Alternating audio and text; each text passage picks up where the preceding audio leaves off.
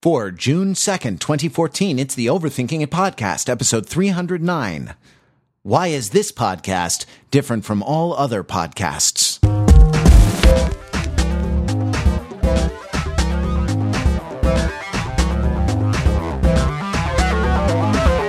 Welcome to the Overthinking It podcast, where we subject the popular culture to a level of scrutiny it probably doesn't deserve. From Los Angeles, California, I'm Matt Rather, and we are here to overthink listener feedback. Yes, that time has come, that long-awaited time when we actually do the listener feedback show that we have long promised you. So we're very excited. I know that you are very excited. We have voicemails, we have emails, we have a technologically advanced system, a kind of virtual patch bay wherein we can play the voicemails into the call and everyone can hear them. I am excited. We can also insert animated GIFs into the podcast. So it's happening.gif. It's GIF. Oh, don't get me started on this. It's happening.gif. Oh, wow. I'm just saying, I've been saying GIF since I was... since 1989, right, when the GIF 89 standard came out, and I had an account on CompuServe. You know how I know I had an account on CompuServe in 1989? Because my 10th birthday was in 1990, and my dad sent an email about the Double Digit Club. Yeah, Yeah, Boom. Jennifer Lawrence giving thumbs up. Okay, .gif. GIF.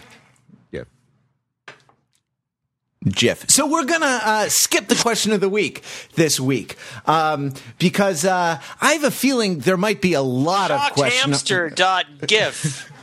What is that? Is the dramatic Chipmunk. dog? Chipmunk.gif. You know, I spend a lot of time. You know. Oh, and so since we're skipping the question of the week, I'll just say that the panel is Pete Fenzel, drink because he's first in the alphabet. Hey, Pete. Mark Lee. Yeah.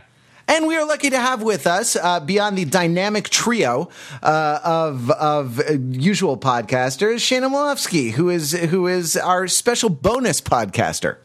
Thanks, Matt. Hi, everyone. It's a bonus that you're here. Okay. That means it's good. That means it's good, and I agree. Great. It's plus one. Yeah, to the three of you. In Latin class, when we were 12 or 13 in junior high school, we everyone used to talk about magnum bonum all the time. That is a great good. So as a day job, you know, web developer focusing on front end engineering, I do a lot of stuff that implements YouTube API stuff to play YouTube videos in the front end of people's sites. And you know, sometimes people want like image sliders, but when you click on the image, a YouTube video pops up, and you can do all of that with the JavaScript API that Google provides for YouTube. I always use Dramatic Chipmunk as the demo video for everything.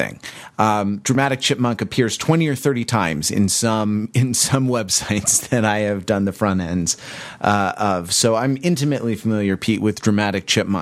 And as a person with an MFA in acting, I can say that the best acting lesson I've ever had is from Dramatic Chipmunk, which is that you don't need to worry about your acting, because when they lay in the music track afterwards, everything will become clear to the audience, what they're supposed to feel and what the expression on your face means. The music really does everything. Are you saying that the chipmunk is like the lorem ipsum, but of videos for you? Yeah, I'm saying it's like lorem chipsum. Excellent. So let's launch right in to this. We're going to do something a little unconventional. We're going to go backwards in time through listener feedback, and we are skipping the questions because the listeners are asking the questions this week, and also because there might be a lot of question of the week coming up soon. So we might have to go back in time in the future. So let's jump right in to a listener voicemail, and you know, if you want to call the listener voicemail inspired by some of these, it is 203-285-6401. Make sure to leave your name. I mean, we play these voicemails back on the air, so leave a form of your name that you're comfortable having, broadcast on the Overthinking It podcast, and give your longitude and latitude. That's a tradition that I'm glad that we have, and that I would like to get back to if ever we can. So, without any further ado, our first voicemail. Hello, Overthinkers. My name is Mary. I'm in Minneapolis, Minnesota. That's latitude 4.92, longitude negative 93.27. I was thinking of something that I could broadcast to you via the voicemail, some kind of question, because you always complain that the voicemail never gets used. And then I thought of the perfect thing. I have no idea what the word Dainu means. And because I don't know how it's spelled, I certainly can't look it up that way. So that is my question. What is Dainu? Thanks, guys. Anyone? She should have 4 questions. Why is this podcast different from all other podcasts? Because you have a Jew on it, Pete. Yay! You're our chosen person, Shayna. Always. Oh, thanks. Yeah. No, I think Are you saying we're not diverse? Are you saying that a Korean Catholic, an Irish Catholic, and an Italian Catholic are not sufficiently diverse for you, I'm Shayna? just saying. Look, we can all go walk into a bar whenever you like, all right? Holy trinity of podcasting. We have other Jewish people on the podcast, but Shayna is the one that we've chosen for today. They've chosen us. Okay. So Dainu is... No, sorry. Dainu is a thing that is said during the holiday of Passover, which is part of actually a song that they teach in Hebrew school that goes Dainu, but I'm not going to sing anymore because I don't want Pete to bother me about my character. No. Please sing. Please sing. Please. So anyway, it's basically a poem about how God did all these things for the Jews, and we would have just taken one thing. And it would have been enough, which is what Dainu means. So I think at the beginning of the poem/song, it's like, if he had just brought us out of Egypt and slavery there, that would have been enough for us. If he had just killed all the Egyptians, that would have been enough for us. If he had killed all their firstborn sons, that would have been enough for us, and so on and so forth. And it says, like, all the miracles that God did during the Passover story from the time that the Jews escaped from Egypt until they got to the land of Israel. And I think it really has something to do with the fact that, you might not know this, but the Jewish people are not really an optimistic people. Like, there's a big saying in our culture, it could always be worse. So I think this idea that, like, we would just take one good thing, one miracle, because we're not going to ask for more than that, because we're not going to get it, But we get all of these miracles, so we make a holiday about it. And then beyond that, it was used... I want to say the first person who used it in a pop culture context was the TV critic Alan Sepinwall, who writes for HitFix. And I remember him using it when he was writing about Lost, where he would say, like, if only they had shown the smoke monster, Dainu, or if only they had moved the island, Dainu, or if only, I forget, like, Ben Linus was punched in the face over and over again, Dainu, which is my favorite thing about Lost, is him being punched in the face. So that's how people use it when referencing TV or movies, like a list of all these great things that one particular pop culture entity had in one single, I don't know, just a list. I feel like there's another way it can be used also, which is in a list of bad things, right? Well, like, yes. Yeah, sort of like if they had only, I mean, I don't know, if Lost is a good example, right? Like, if they had only not explained the smoke monster, Dainu, I actually don't know whether they explained the smoke monster before, but, like, you can go down a list of all the things that Lost didn't explain. Like, if they only didn't explain, A, Dayenu. If they only didn't explain B, Dayenu, right? Like, I don't know. Or if Godzilla had only stomped on the Golden Gate Bridge, Dayenu. If he had only stomped on the Golden Gate Bridge and stomped on the Presidio, Dayenu. If he had only stomped on the Golden Gate Bridge, stomped on the Presidio, and stomped through the financial district, Dayenu. Right? Like, there's another. It's sort of calling out excesses or the times which pop culture properties, are prodigal in their badness as well as sort of prodigal in their goodness.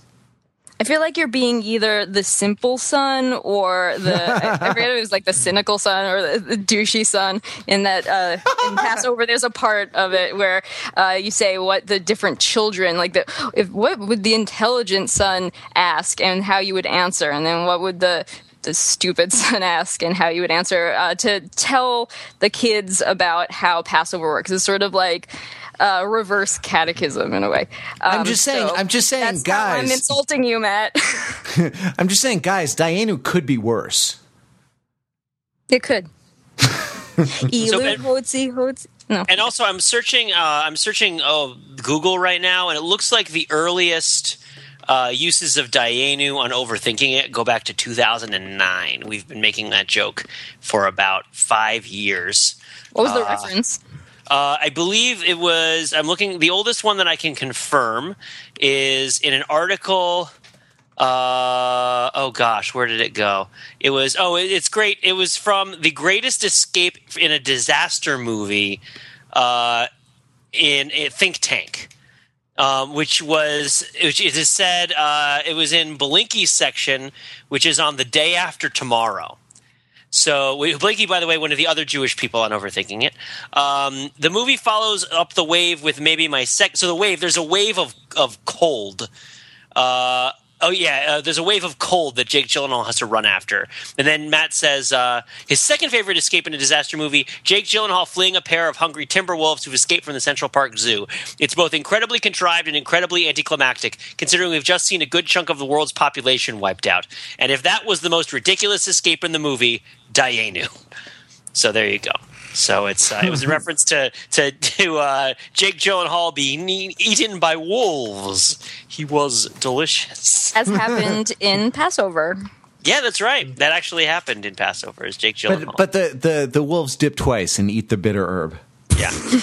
It is also referenced in Overthinking It podcast episode 173 in the comment thread, where it is where we talk, and this was the episode called Triumph the Insult Comic Dog of the Will.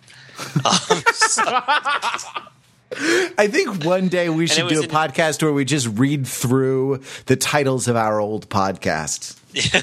Yeah. But the fact that it's used by a listener in the comment thread leads me to think that we'd been using it on the podcast, possibly, at that point. But what have you. Nice. Okay. Would it have been enough if we moved on? Sure. I mean, I just remember having a lot of Seders with all you guys back in the Dizay. And I always make jokes about the Haggadah. One of my favorite ones, before we move on, my favorite Haggadah joke was always that there were children. So you had a children's Haggadah. Haggadah being like the book that's read that gives you guidance on how to proceed with the Passover ceremony, right? Like, what are the questions? When are the glasses of wine drank? How does it all work? There were discussion questions for the children, and one of the discussion questions were like, how is God like a this? How is God like a that? And my favorite discussion question was like, how is God like a rock? And I answered by saying, because finally the Jews have come back to Jerusalem, which was like a 2008 joke about a 1947 political development, so involving a 2002 wrestler. So it all comes together, and that's the whole Megillah. Yeah. I don't know. He's still a 2014 wrestler. Yeah, that's true. If we'd only had 2002 Rock, Dayenu. If The Rock had only raised the people's eyebrow, Dayenu. Well, you can't have really dropped the people's eyebrows. elbow, Dayenu. Because you can't leaven things like I'm done. That's true. You can't raise the people's eyebrow on Passover. You have to drop the people's elbow. You have to carry the people's unleavened bread on your back where it bakes in the hot sun. Because you're the people's champion. Pharaoh, let my people's champion go. He's the most electrifying man in metaphorical understandings of world religions. All right. From May 2013, as we work backwards, Bob wrote in, didn't give a latitude or longitude, but Bob wrote into the editor email, didn't know that this was going to be on the podcast. But sometimes when people, I don't know what to do sometimes with editor email, other than say, thanks for your email, because sometimes people like send a link and it's like, oh, that's an interesting link. Thank you. Sometimes I tweet it in the Overthinking It Twitter. But Bob wrote in with a question, and if we answered questions, if we really took 10 minutes and answered every email that came into the editor's email, we would never get running the site done. So we are repurposing your email, Bob, as a question for listener feedback. Bob writes, so I had a question regarding something in Back to the Future. To which I say, yes, Bob, go on.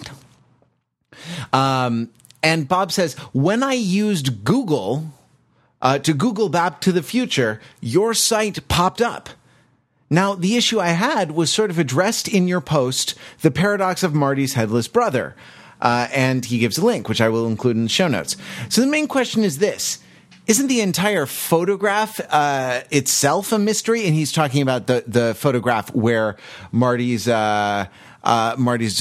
brother's head disappears in the photograph. And the general phenomenon of things disappearing from photographs in Back to the Future. Isn't the entire photograph, by which Bob means the physical object of the photograph, a mystery? Taking headless teenagers out of the equation entirely, why does the photo even exist? The implication is that if Marty had screwed the pooch, then everyone in the photo would have faded away, but the photo itself would still be there? I guess what I'm asking is, who took a photo of a wishing well with no one standing in front of it for no reason? And why does it have any significance at that point? Wouldn't it have made more sense for the entire photograph, and again, Bob means the physical artifact of the photograph in Marty's hand, slowly to fade instead of the subjects in the photo? Right. So, panel, what do you think? Does Bob have a point here? Well, time is like a river, you can put in pebbles and divert it a little bit, but the river is still going where it's going. So you can kill off. Time is a flat circle. It's events that keep coming back and happening to us over and over again, and we're just living a dream that we're a person. I'm just a regular guy with a big ass dick. Anti-time, data, anti-time. So I'm saying that, maybe in this metaphor or the little pebbles that you throw in the river are Marty and his siblings. And if they die, you know what? Time. Well, maybe what I'm saying is that in all universes that photo exists. Exactly. It's a fixed point in time, or a constant, as Lost would say. Yeah, there's actually a great piece of fan fiction that explains the photo of the wishing well without any people in front of it. It actually was originally made by a Japanese fan fiction artist. It's called Ringu. Also known as The Ring. And actually, it's about a movie. It's actually that Marty's parents go on to make a movie, which is about their anxiety about never having any children and not getting married to each other. And they have this actress who's a little person with long hair who looks like a little girl, and she actually goes in the well. But it's. That's actually answering the question. I think. Well, yes, right? It would make more sense the entire photograph to slowly fade away. But... Well, okay, but of course, the purpose of the photo... This is a situation where there's in-universe things that are happening and there are out-of-universe things that are happening. Well, I think one of the things... And we heard this in particular with regards to X-Men Days of Future Past, where... people were not confused, but people don't like the time travel, and it's confusing, and it leaves a lot of open-endedness, and it doesn't really answer a lot of questions. And the question, we asked it in the podcast a couple weeks ago, why make this movie with time travel at all? Because all it does is introduce a bunch of confusing things. I asked that, yeah. Yeah. What's up? I asked that. Yeah. Question. Like, what and then and my answer, which maybe isn't a satisfactory answer, because obviously the real answer is also involves like time travel being awesome and people loving the idea of it. But a further answer is like, well, time travel is a metaphor, or it's a metaphorical framework. It's a metaphor for a frame of understanding that regards memory and historical memory in particular. In the case of X-Men: Days of Future Past, that's the tenor. Right, that the tenor is historical memory, the thing that you're trying to compare to, and then the metaphor, and the tenor isn't historical memory. The tenor is the process of historical remembrance, and the vehicle is the time travel, right? And it's like, well, what is it trying to compare you to? What is the reason that there's time travel in the movie is because we're trying to consider something that happens in the past, and when things that happen in the past change, what we're really saying is that our memory of them changes. And basically, the X-Men engage in historical revisionism to like paint the 60s as like a progressive time rather than as a militaristic time. And by doing that, they change the outlook of the present and the future from a militaristic present in the future to a progressive present in the future, right? In the sense of Back to the Future, I mean, maybe you guys can speak this about your take about it, but like, I feel like if you want to talk about what thing that might be happening in the present that it is referring to, it's kind of about a kid learning that his parents were once like him, right? And kind of internalizing, which includes an understanding of the primal scene, right? Which is the psychological impact of seeing your parents have sex, right? Is something, and it's Freudian and all this other stuff. I mean, I'm not saying that has the Freudian implications, but the movie invokes it. This idea that Marty has realized that his parents had to have sex in order to have him, and this fills him with dread and horror. And that dread and horror is the well, which of course represents the mother, right? And the well with the children not in front of it is the emptiness of the mother, right? Which is being conceived in the absence of children, and thus like the presence of the children in front of the well represents that the children have come out of the mother, and this is a thing that has to have happened. Right, and then the idea of the children disappearing is this fear. I guess you could think of it as a Freudian fear of being subsumed into the well, but really it's just like this. It's a fear of a circumstance which you already preconceived to have happened. I mean, I'm riffing here, guys. I think that you're right. Like, because you can, another way to interpret it's three, right? It's one brother and one sister, however many it is. So the one way to interpret the children standing in front of the well is not just that they were generated by the well, but that they are defenders of the well, right? And like the understanding of the primal scene, it happens kind of by way of Marty realizing that his mother sees him as a potential date, right? As a potential romantic interest. And that does have Freudian implications of the idea that sort of his mother is flirting with him and coming on to him and like, calls him Calvin Klein because she takes off his pants and sees him in his underwear. It is pretty stupid of me to say that a Freudian interpretation of Back to the Future is not called for, because it is very much called for. Well, no, anyway. I mean, I'm not sure that's what you said. It's more that it wasn't being activated by that particular aspect. It's being activated by other aspects of the film, no doubt. I'm looking at the picture now, by the way, and it not only has a well, but it has a tree next to it that is sort of bending towards the well as if to go into the well. Just proudly, throw that out there. Straight up Bulkington rises thy apotheosis.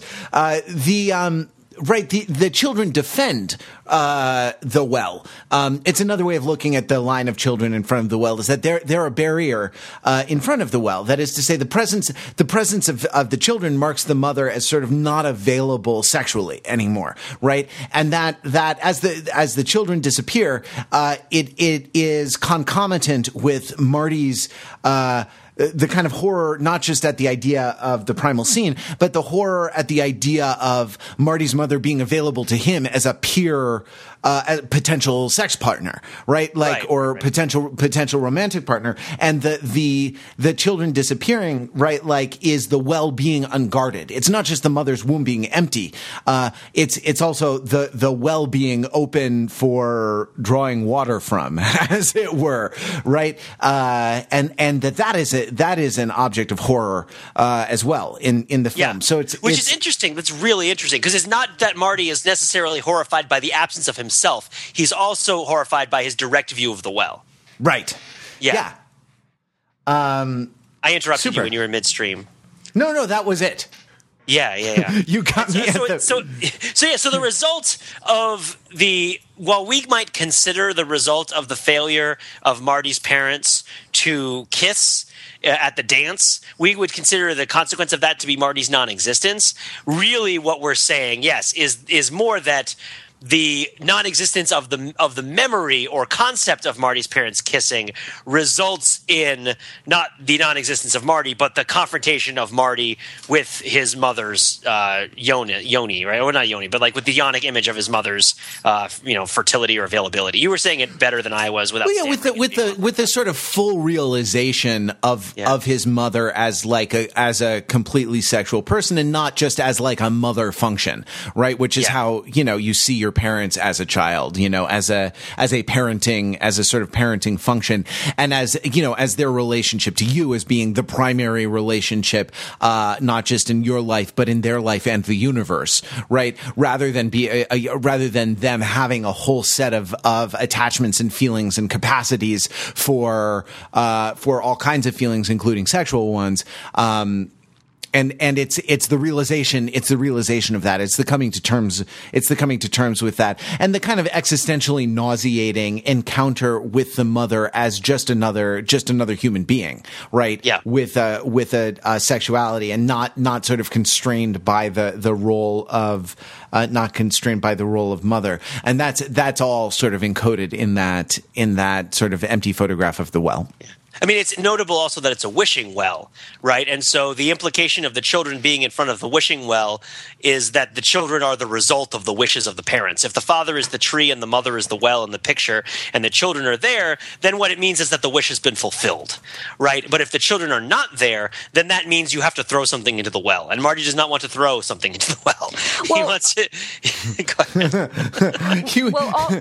he wants to be thrown out from the well. Go ahead, Shannon. I was going to say the fact that his parents did not kiss at that beginning time and the timelines are shifted. You'll remember that towards the end, the mother was going to be raped by Biff, right, in that car scene. So in that case, she might have had a child as a result of that rape, but it wouldn't have been a child that was wished for. It would have been a child forced upon her, who I guess would be in a different and more, sinister-looking picture. Wow, that is pretty dark. Well, I think it's Game of Thrones is on tonight, so fair enough. We'll talk about that tomorrow. But it's also notable that one of the reasons then symbolically why the picture doesn't disappear is that the picture isn't about Marty; it's about his parents. Right, the picture itself represents the parents, and of course, the parents do continue to live their lives, irrespective of Marty's non-existence. So in that sense, the picture still exists. But it's not. It's out of universe. It's not in universe for that explanation. What about what they're wearing? Because we have the picture. It's like she's wearing a class of 1984 T-shirt, which apparently has a bulldog on it, which looks kind of like a Yale bulldog, interestingly enough, and some leopard print tights. And the brother who goes to prison is wearing a Mickey Mouse shirt. Interestingly enough, and Marty is just all in jean, blue on blue, all the time, everywhere. Maybe that's a red herring. I guess the cutoff jeans are kind of notable. There is a little hutch over the wall. Anyway, I think we've probably plumbed that. Well, like a huppah. Eh? Is there a huppah? And for those who aren't Jewish in the audience, that would be the little hut that goes over the bride and groom during a Jewish wedding ceremony. Mm-hmm. So perhaps that goes with our whole theme of marriage and sex and babies and so forth. You guys, if we just identified the in-universe versus out-of-universe concepts for this photograph, Dayenu, I mean, if we identified the well as a Yonic symbol and all the Freudian symbology behind that, Dayenu. And now we drink the fourth glass of wine. We drink the fourth glass of Trader Joe's box wine. All right, let's listen to this next voicemail, and then we'll figure out what the heck is going on. Hello, Overthinkers. This is Agam calling the number because he or I wanted to know what would happen upon calling it. Calling out of Manchester, New Hampshire, beautiful Manchester, New Hampshire, covered in ice and snow. My Warhammer 40,000 OkCupid profile, it was shut down because I was uploading artwork in lieu of having an actual photo. Rest in peace. There is no justice. Thanks again, and I will be listening next week. So what is going on here? In the grim, dark future, there is no love. There is only OkCupid. So what is happening? What is happening now that he put his voice into the voicemail? No, what is the background of this particular call? Right? Do you remember this, Pete? I thought that you could fill us in on this. Oh, Shayna wanted to jump in there first. No, Pete, please. Okay, so Manchester, New Hampshire was founded in... No, never mind. Shayna, over to you. What's going on here? I believe that Agam... It's Agam, right? Is his name? Yeah. Agam, yeah. Agam created an OkCupid profile that was like Blood 4 with the number 4, the Blood God. That was just a reference to the tabletop war game Warhammer 40K, which is also a series of novels and extended universe stuff and ample fan fiction, which portrays a notably gender non-diverse, for the most part, or very notably non-sexual, I will say. I won't say non-sexualized, because so much is like if we spent this much time talking about the Wishing Well and Back to the Future, like we could spend literally years talking about a comparable amount of Warhammer 40K imagery in terms of its sexual subtext, because it's enormous, literally, usually in the form of an enormous sword with spikes on it. But there is in the grimdark future, there is only war, is one of the sayings of Warhammer 40K. It's the big marketing tagline. It's about the year 40,000, where humanity is mostly clones or whatever, or like the soldiers are mostly clones, and we're fighting against these psychological demons that live in this alternate dimension and are trying to burst through our dimension, but it's also the only way to travel faster than light, and there's a human emperor that sits on a dead throne that uses his psychic force. It's all very messed up. But the point is that it's not romantic, and Agam took one of these characters, I believe a blood angel. Oh, not a blood angel. It was one of a bad guy, the blood angels. I believe are actually protagonistic, if you prefer the Imperium of Man. But anyway, this guy who believes in murdering and killing lots of people to feed the insatiable hunger of this otherworldly god that thrives on bloodlust, and had a whole OkCupid profile about what he likes to do in his spare time and what movies he likes, and like how he likes to hang out and go out sometimes and stay in. And it was very funny. I very much enjoyed it. It was I read this OkCupid profile also because he sent it in, and apparently it's been taken down, so we can't put a link in the show notes, but yeah. It was hilarious, right? Like, I don't know, what are 3 things you can't live without? My enormous sword with spikes on it, right? Like exactly. It was Exactly, because he has the knowledge of Warhammer 40K to make it sound plausible. And it's one of those things where it doesn't require you to have the knowledge of Warhammer 40K for you to think that it's plausible. It's like, oh, that sounds right. Like, that sounds like he's getting it right. I feel like that's an intuitive feeling that we all get when we're regarding other people's fandom. I don't know if you guys feel that way, where you can listen to somebody talk about a fandom that you're not part of, and you can tell just from the cadence or from their sort of the way that they deal with it emotionally, or the way that they write or whatever, whether they're legit or not. Like, or you feel like a sense of legitimacy or illegitimacy coming from this discussion of this semi-unknown or unknown fandom. I mean, do you guys know what I'm talking about there? Yeah, I'm reminded of this time when I was listening to this podcast, and I really felt the legitimacy flowing from a podcaster talking about Ghost Rider Spirit of Vengeance, the way that the pea of flame flows from the Ghost Rider's body. Indeed. I'm reminded of that moment. Yes, that was Pete. That's what I'm referring to. Fair enough. I also want to add something here when we're talking about injecting fictional characters into the web tools that we use on a day-to-day basis. This is an excellent example of this trend. Another one of which is the most famous ones is the Yelp entry for McDowell's, which is the restaurant from Coming to America. I believe it gets not a lot of stars because the food is not that good there. Is somebody else familiar with this? I know the one from Breaking Bad, the chicken place they did was pretty funny. Nice. All right, pushing on. We have another email about Ionic symbols. This one vis-a-vis Sharktopus from back in September 11th. Inopportune day. But the month of September 2013.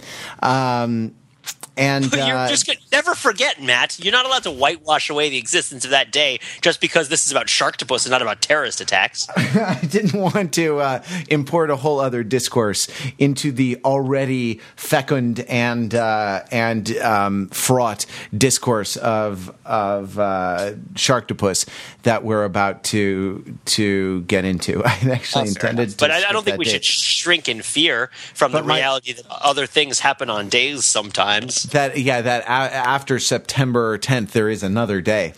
But I also meant that date to illuminate how long it's been since we've actually done a listener feedback episode. So this needs a little setup. Our listener Daniel E. Sent an email to his friend, and apparently his friend Fran had been a little bit familiar with Overthinking It, but we had done the Sharkto podcast about the sci-fi movie Sharktopus, which was awesome, and it was an awesome podcast about that awesome movie. And Daniel E. wrote to his friend Fran the following email saying that perhaps she should know about the podcast or listen to it. So this is actually not listener feedback. This whole thread got forwarded to us by Daniel E. later. Daniel wrote to Fran, I was listening to the Overthinking It podcast. They were discussing the movie Sharktopus, and there was a part that was just too good not to share. And here Daniel E. does a little dialogue, a little script of what we said. So the first person says, is the Sharktopus supposed to be yonic and phallic at the same time? You mentioned the stabby tentacles and obviously the gaping maw. To which a second person replies, and Daniel E. doesn't include who it was who said what, because presumably this would not be of interest to Fran because she doesn't know us. But the answer to this question is, actually, the Sharktopus represents a kind of fusion of gender identities and is, as such, is an extremely progressive statement about queer studies and identity politics that I'm sure will be studied in university cultural studies departments for decades to come. And later on in the podcast, another overthinker opines, whenever the Sharktopus feeds, there's a bloody scene underwater where you can sort of see what's happening, but it's mostly just blood and water and kind of flailing legs. There's definitely this periodic bleeding that happens where every 5 minutes the Sharktopus has its time of the movie. And Daniel E. sent this email on to Fran, and Fran replied back in September, that fateful day in September 2013. Fran replied, these people win the internet. I must admit, says Fran, replied to Daniel, upon first glance on these images, my reaction was disgust. I found myself in turmoil immediately as my own open sexual identity hit hard, and I realized that the combining of these two symbols and the element of disgust and fear that the film wished to portray is clearly commenting on the conservative view our society has about trans/intersexual humans. And in fact, while they may be wishing to bring this to light, they're also propagating it by making this creature, this sort of biform creature, the monster of the film. As I stared into the abyss, it saw me and brought about this tragic realization. What do you think? Fran writes back and says that.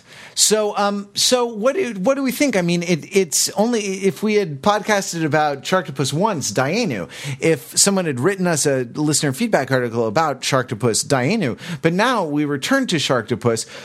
What do you think? I mean, is actually, we had called out Sharktopus as being a politically progressive symbol.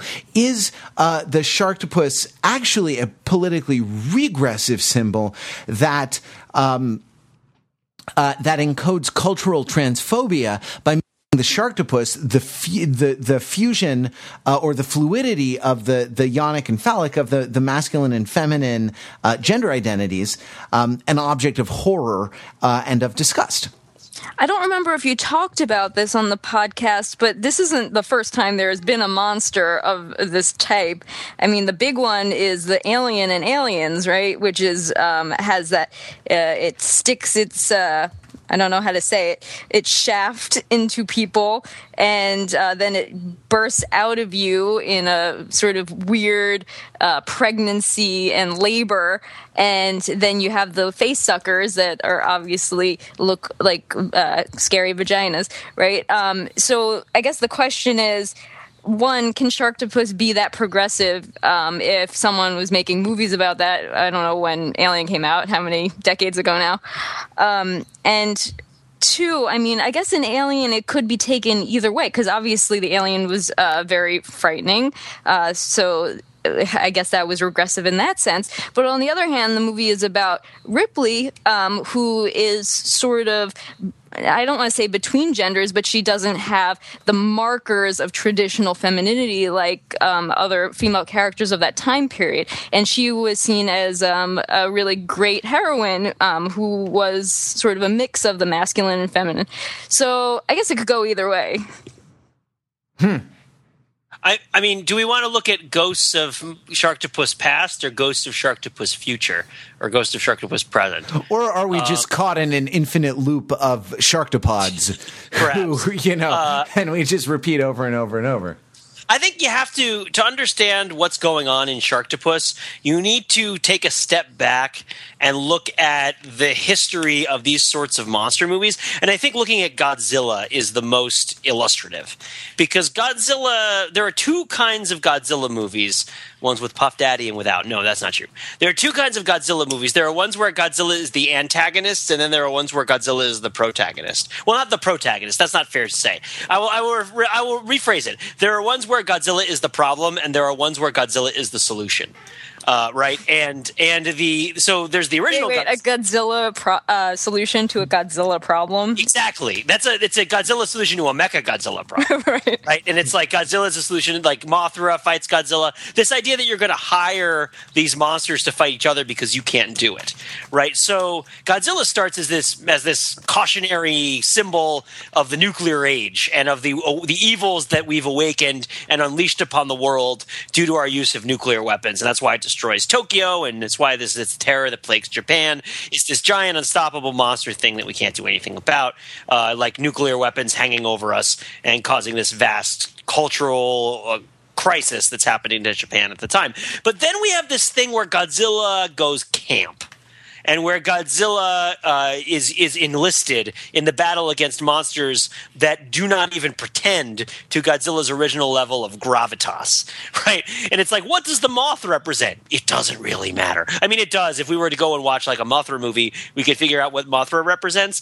But really, like Mothra is not representing it that seriously.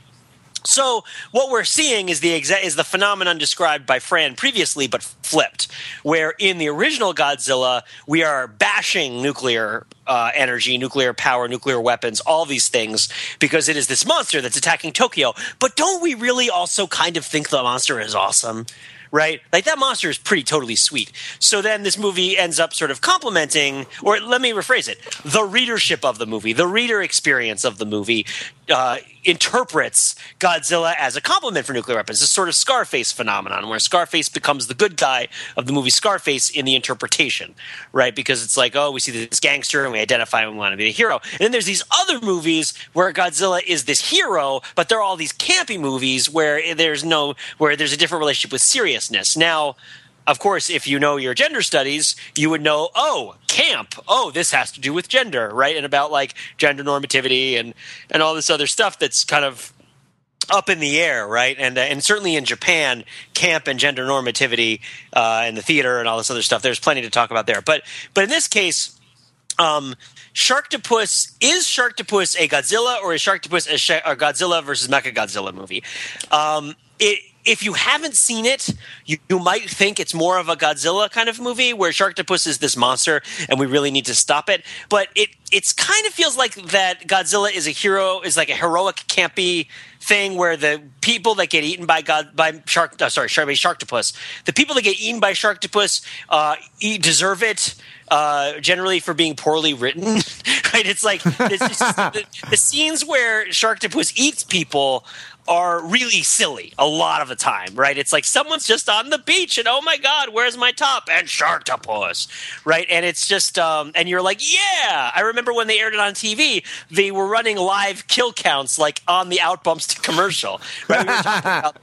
We were talking about this that, again, I always forget his name, the smarmy host from Joe Schmo, who is in Sharktopus and does get eaten by Sharktopus, was hosting the TV show and praising and talking about all the people that Sharktopus kills.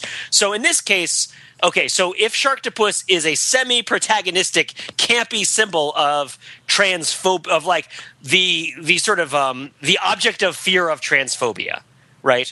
Sharktopus is not itself, or herself, transgender so much as Godzilla represents what we might fear when we are afraid of non-gender normativity or trans things, right? Well, it's campy. It's funny.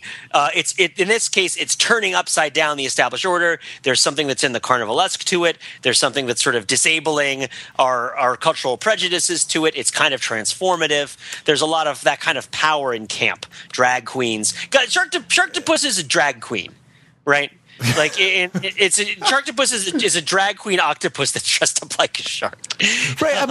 I'm struck by what you're saying and by the idea that like it's impossible to make an anti-Sharktopus movie in the same way that it's impossible to make an anti-war movie because Sharktopus looks so awesome on screen, right? And Sharktopus also causes so much excitement, right? So much glee and kind of arousal in the people that are watching Sharktopus, Yes. And so I think it's a mistake to say that because like this is in some notional way an object of horror, to say that this is in fact an object of horror. It's in fact an object of glee, right? Yes. And so it's right. The kind of cultural red flag that it raises for me is this kind of a bearded lady in a sideshow, right? Yeah. Rather than like, is this encoding like serious, serious transphobia that is oppressive and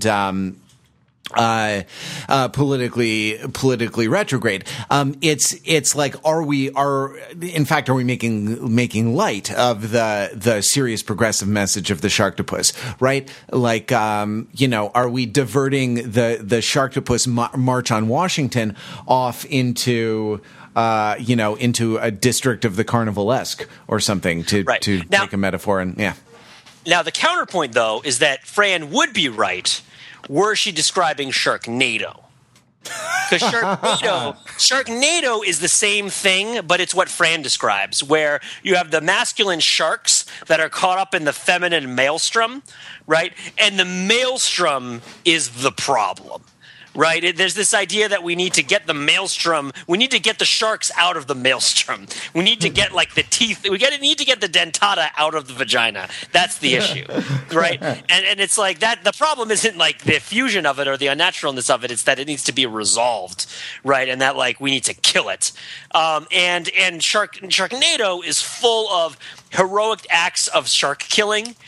And there's a lot more chainsaws in Sharknado than there are in Sharktopus. Sharktopus, when is slain by explosives in its own brain, right? Which were, I think, put there as a failsafe.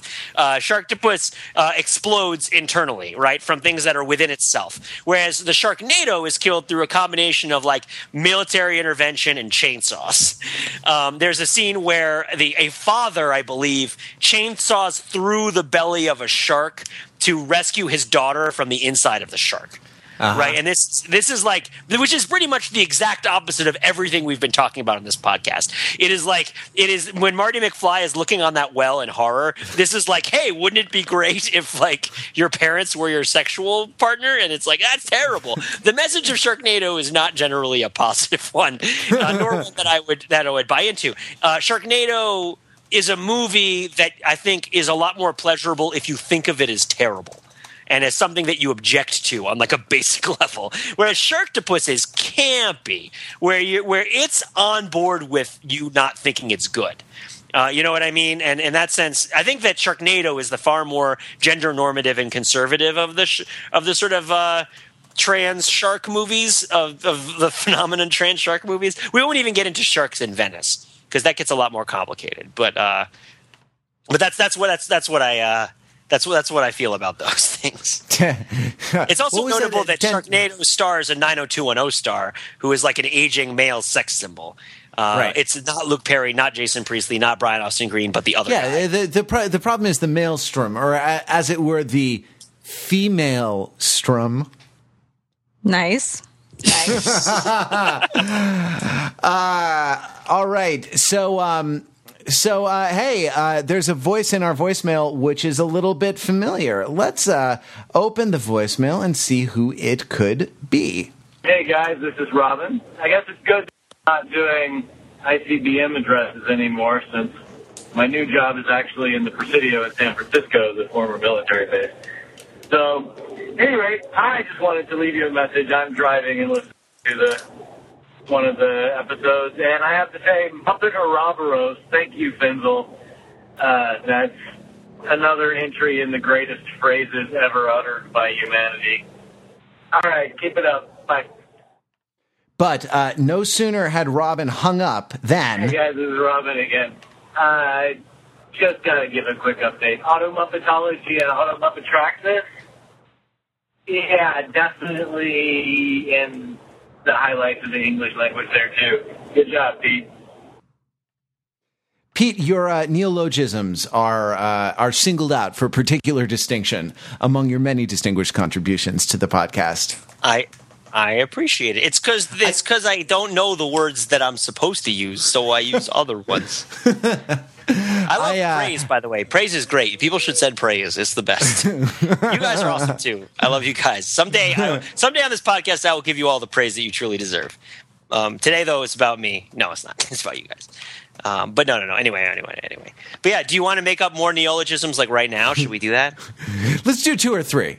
2 or 3. So we got to come up with a neologism. Okay, neologism. How do you say that? Am I saying? Well, I mean, right? I think female strum is not a bad contribution to Phimologism could sounds dirty. Never mind. So wait, we're trying to come up with a she-nado. No, that's not so good. Gosh, this is kind of weird. Coming up. Sharktopusy is a James Bond movie. I would watch that. Not a word, but no, that's true. That's a good point. Let's see. I mean, we're trying pretty hard at this. So they have to come natural, like a tentacled shark from the depths of the ocean. It must emerge naturally from horrible experiments intended to do other things, or something like that. I was thinking before about what Fran was saying about how she looked into the abyss of Sharknado, and it was making me think of how if we stare into the Sharktopus, the Sharktopus might stare back into us.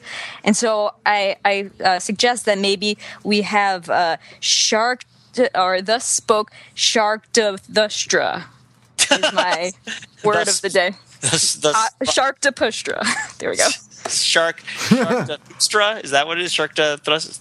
It's when you are concerned that if you watch Sharktopus, you will soon not necessarily become the Sharktopus, but bring the Sharktopus into you in some way.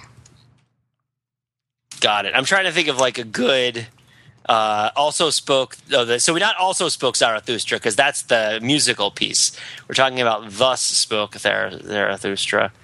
Well, isn't also sprach Zarathustra is the German name, right? And it's all the same. I guess it's all the same. I'm trying to find a good passage. It's Sharktopods all the way down. That's probably. See, like what I envision is a tentacle wrapping around a statue of a shark. All right, and that's. I'm scrolling through it now.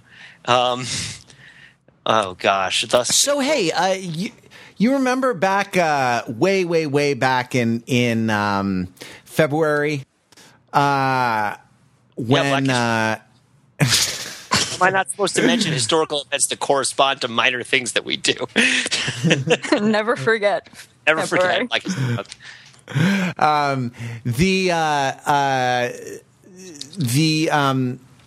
email that I mentioned actually back in February on this very podcast, being written by Logue, and I didn't know how to pronounce his name, and he wrote in and said it's pronounced Logue.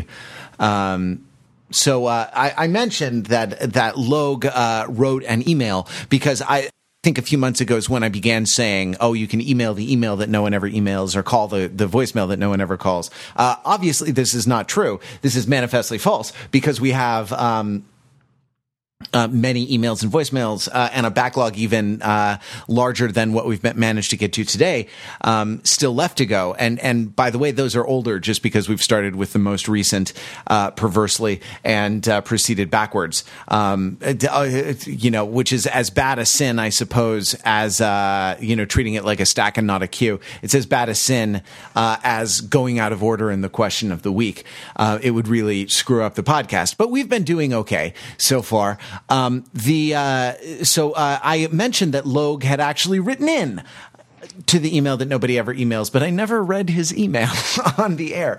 So here it is from Logue back in Black History Month. Back in on the 17th of February, 2014, Logue writes, I was saddened to hear in your most recent Overthinking podcast that you don't receive many emails. I myself have written many emails to you, all of which have languished either in my drafts folder and my drafts mind folder, which are beyond irrelevant at this point, so it's not worth going into those. However, concerning episode 290, the in medias res of choice, I did want to say something about how I too had been noticing a rise in medias res in cinema and other media, and was glad to hear it in podcast form, both in dialogue and action.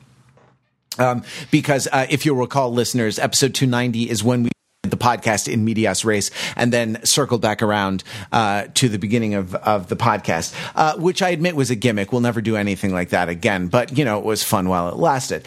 Logue continues. I have wondered if the deployment of this narrative technique is actually a result of the oversaturated media culture between reboots, prequels, multiple trailers, media blitzes, and entire websites dedicated to spoilers and gossip.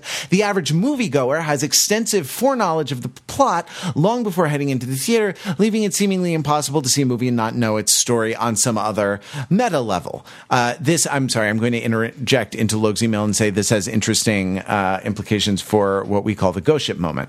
But continuing on. I have to grapple with this modern problem, Logue writes, with your own podcast. In fact, as my wife and I usually wait for movies to come out to rent, I often debate for weeks or months whether or not to listen to your podcast on a film I want to see. I sometimes succumb to temptation and listen, which does enhance my viewing experience when I eventually get around to watching the film, but sometimes I stop one of your podcasts mid-sentence and wait for the movie. Maybe we are always in the middle of things, flipping through channels of possibilities in our lives when we come to a movie, catching it at some key scene and having to rewind. But I digress. I hope this email was worth sending out of the drafts folder. Thank you so much for the podcast and websites. Continued success. Logue, 40 degrees 0.67 north, 73 degrees 0.95 west. Well, thank you, Logue. I mean, that's an interesting question. Do you think the in medias res phenomenon has to do with an analog in our real lives? You mean so an analog in the sense of something that we're that is to say, is the phenomenon, is the narratological technique that we've for being overused, and indeed it is overused, but is that technique powerful? Is it compelling because it has something to do with our actual experience of our own lives and isn't just a gimmick to do it? I mean, I'm going to go ahead and say yes, right? Like we're always sort of narrativizing things that happened ex post facto, as it were, right? We're always sort of telling ourselves the story of why things are the way they are, of why, my keys ended up on this table instead of the place where I usually put them, or why I can't find the thing I'm looking for, or why, something happened at my job, right? Like we're always sort of concocting elaborate narratives to explain phenomena, and that involves like an experience, and then sort of going back imaginatively into the past and reconstructing, often inaccurately, but very kind of persuasively for our own interpretive lives, our own sort of sense of the discourse drink of our own lives, reconstructing the events that led up to this moment, and then that reconstructed narrative can become really strangely authoritative in terms of how we deal with circumstances and other people. So in that sense, I think Logue is onto something when he says, like, maybe we are always sort of in medias res, and maybe this narrative technique encodes an experience that we are all too familiar with. I'm not exactly sure what it means to apply this term to our own lives, because we are always in the middle of our lives. The only way it would be at the beginning is if we started at our birth, our stories, which we couldn't have. I mean, in medias res, it doesn't necessarily always mean that you see like a scene at the beginning and then you go back to before it, right? Like when you say that Raiders of the Lost Ark starts basically in medias res because it's an action scene, but it has nothing to do with what comes next. And what comes next is what comes next in time. It's not like we go back and learn why he went to get the statue, right? I wouldn't just say that Raiders of the Lost Ark starts in medias res. I mean, I think it depends how you define it, doesn't it? I thought it just meant, I guess it depends on, like, if you're talking about something like the Iliad, okay, then they start in the middle of the action, then you go back. But then can't you use it to mean, like, you start in an action scene without any build-up, and then you just keep going in order from beginning to end? I never thought of it as meaning that. Oh, really? Yeah, Okay. I never thought of it. I'm gonna look it up. I mean, it's possible. Let's see. So the phrase comes from Horace, who is talking about the poetic arts. He's talking about I guess not actually a historical example.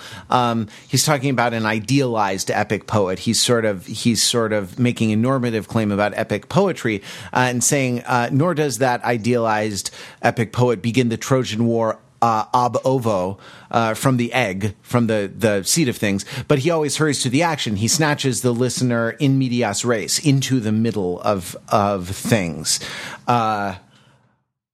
Yeah. But I'm looking at Wikipedia, which is always right, and it says, in medias res often, but not always, entail subsequent use of flashback. So, well, I mean, I'm looking at Encyclopedia Britannica right now, and it says that it plunges in a crucial situation that is part of a related chain of events. The situation is an extension of previous events and will be developed in later action. The narrative then goes forward. An exposition of earlier events is supplied by flashbacks. I mean, I don't know. I mean, I guess this might be a matter of taste. I can't say no one would ever describe it as such, but I would never describe a story that merely starts in the middle of an action sequence and then proceeds chronologically without flashbacks. I would never describe that as in medias res. I may describe it as starting in the middle of things, but I always thought that in medias res implied that you went back at some point in the story to something that happened previously. I mean, and maybe there's like a textbook kind of like sort of training wheels in medias res, and then there's like a more developed way of thinking about things. But that's what I mean. If you listen, did you ever hear our In Medias Res podcast, Shayna? I have not actually. Oh, you should listen to it because it's. I know. I have. You should listen to the show. You should listen to the show that you're on. It's a good show. It's we put a lot of time into it. Yeah, I mean, the idea, at least in the origin, is that like it doesn't begin. It begins with action, right? It doesn't begin. It doesn't begin with. Now this is how like some of the gospel narratives do. Like, now this is how the birth of Christ came about, and then like there are like generations of lineage and stuff like that, right? It starts with a wailing baby, you know.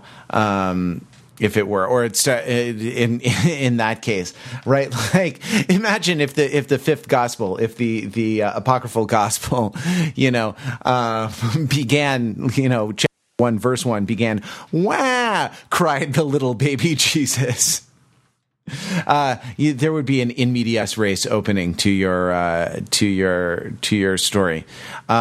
And I would say, even if you're talking about a story where you're starting in the middle of an action sequence and proceeding from it, I feel like it's an important idea that there are things that are happening before what happened that matter. Oh, yeah, absolutely. Yeah, and in that sense, the same things generally hold true that, considering those things. Like, what if it's not relayed in a flashback, but what if it's described? Like, what if one character tells a story to another character about what happened in the past and you get filled in that way? Well, in a movie, there's a really clear difference between an actual flashback and just somebody telling you something that happened in the past. But in a book, it's not as clear between actually putting your characters in the past versus having them relate in their own point of view things that happened, because they're then taking on the role of the author, right? So I could see it going either way in that sense. But yeah, I mean, in either case, I would say, yeah, sure. Oh, hold on a minute. I'm looking it up in the Princeton Encyclopedia of Poetry and Poetics, which I still have here.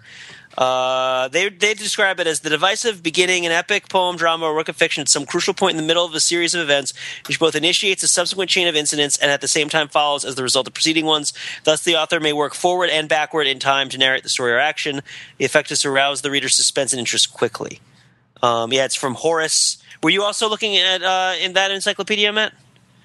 Or No, when you found Horace stuff? Wikipedia gives it as well. Gotcha.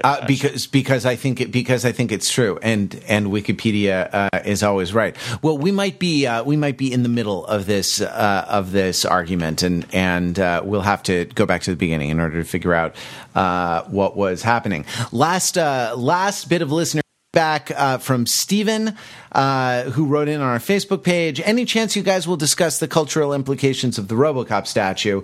To which the answer is yes. No? Thank you very much for... There is a chance. There is a non-zero probability. What cultural implications of the RoboCop statue? It's awesome. I mean, what cultural implications do you need? I don't know. We'll Isn't find that out. enough? I think the main cultural the question should not be, why do we make a statue of a guy who's fictional? The question should be, to what extent are all the statues of other guys real? I thought of a word. If you, I don't know, the words in Logue's email could be called Logos. Think about it. That's my word. Nice. And the word was with him and the word was in him. It just came to me. And that's how you start a story about Jesus, is you start with the word. And the word was Logue. All right. This has been your listener feedback episode. It's been long promised. I hope you enjoyed it. We enjoyed doing it for you. We will be back with more Overthinking It podcast next week. Next week, big Tom Cruise movie. Everyone really... Days everyone really excited. I like Jack Reacher. This isn't Jack Reacher 2, though. This is something else.